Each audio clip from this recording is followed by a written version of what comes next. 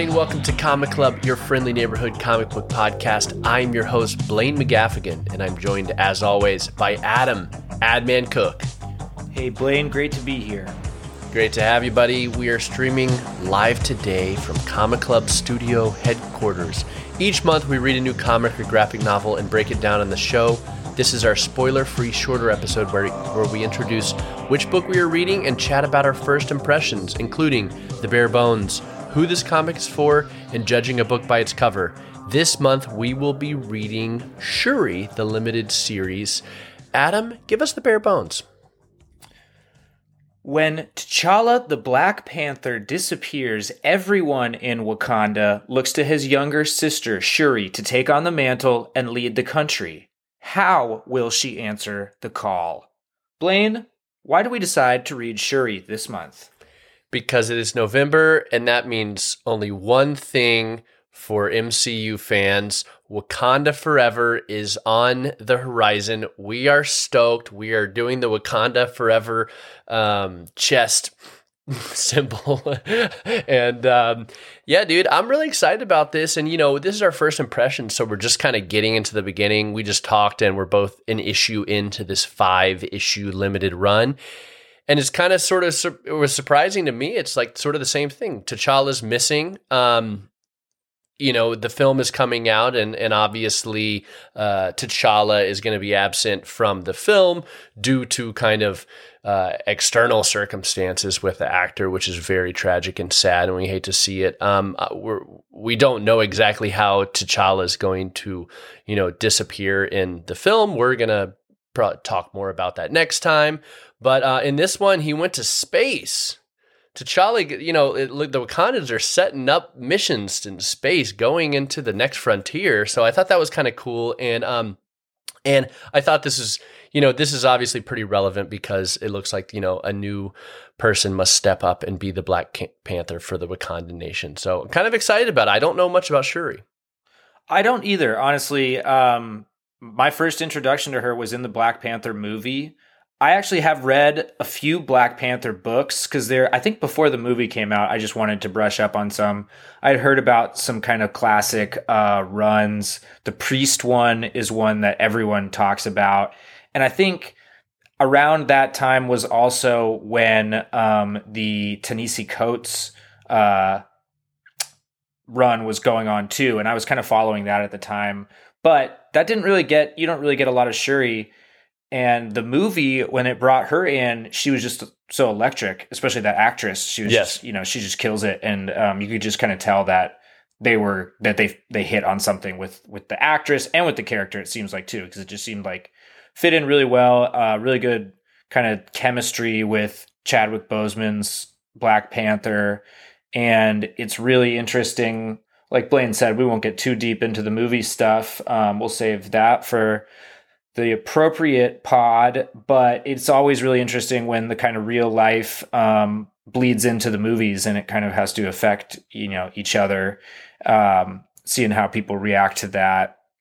But this book I think is cool because it'll give us a lot of Shuri, and it seems like it was one that they were able to draw from a little bit, at least, you know, with a few, you know, just from the brief start that I've got by reading the first issue or so. So I'm curious to see how much of this comes out in the movie, and just to get to see more of the Wakanda and kind of a different focus of it. Totally. And I mean, you're 100% right with the actress that plays Shuri. She is so electric in the film, and what the Marvel just always does best, and we've talked about it a million times on this show, is that young, youthful energy, right? You know, there's like the staid and true sort of godlike superheroes. And I think, you know, in the films, T'Challa does play that sort of like really sort of solid, you know, he has a nation on his shoulders role where he has so much responsibility. And that allows this sort of younger character to quip, you know, work in the lab, work on the tech, get her a little, I love her freaking Panther fisticuff things that blast energy. I always thought that was just like a cool sort of very comic booky thing that they brought into the films. But I mean, The 2 trailers we've seen for Wakanda Forever, oh my gosh, like it looks so good. So you better believe Comic Club had to hop on the Wakandan bandwagon and, brush up on our lore so that we're equipped for the film. And we hope you will join us. And that takes us to who we think this book is for. This is the section where we break down who we think is the perfect audience of this month's book. If you find yourself in any of these categories, you have to pick it up. And if not, join the comic club and read it with us anyway. Adam, who is this comic for? Even though it might not be directly based on it, this comic is for people who read the book before the movie. African mythology scholars. Younger siblings. Fans of constitutional monarchies. Afrofuturists. And technologists and hackers. So that's you. Go pick up the book. Everybody pick up the book. Let's learn a little bit about Shuri here. All right. Let's move on over to judging a book by its cover, where we like to imagine ourselves walking through a comic shop and happen upon the book sitting on a shelf. What do we think about the cover? What does it say about what's inside? How cool is the logo and everything else? Adam, let's judge this book by its cover. We got a great cover here. The first thing that jumps out to me, I'll describe the whole cover, but it really pops. The colors are great. Bold color choices. It's got this teal that dominates most of the cover, and it's kind of the background color, and it's also a part of Shuri's armor, because Shuri is front and center of this book. She's standing kind of a mid-section shot up to her face, and she's got her hands across her chest doing the Wakanda Forever symbol. She's wearing this kind of cool, it's like sort of almost like a half and half shot, where half of her armor looks kind of very classic African styling, kind of like African garb, robes, jewels, and then the other half has this high-tech chrome piece to it. There's kind of slanted wings, and it looks like kind of the new school. So you kind of got old school, new school, and then below her, there's kind of a scratch in the teal, and it makes a kind of a gold sunset background, and then you see the Black Panther in the classic Black Panther pose. Beneath her, kind of in a smaller version, she's sort of the silhouette in the background. And man, I don't know about you, but I would definitely be pulling this off the shelf if I walked past it.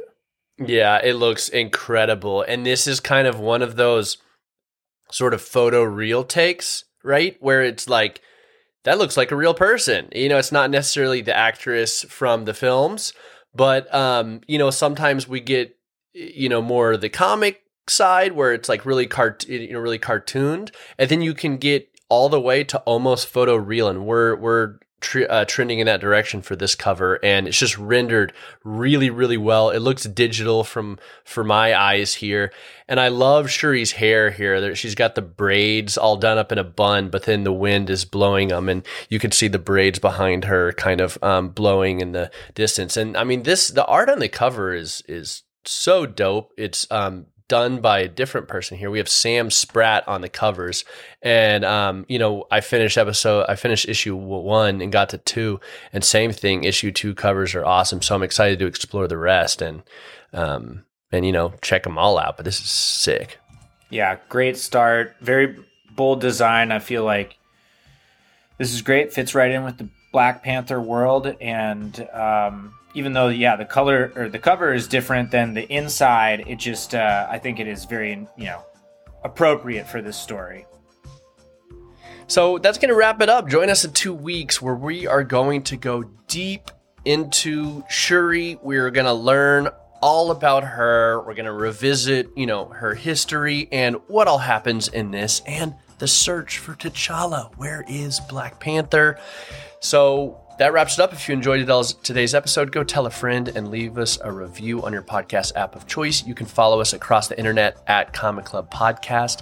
I am Blaine McGaff on Twitter. I'm Danger Adam on Instagram. Join us in 2 weeks. Adam? Comic Club out.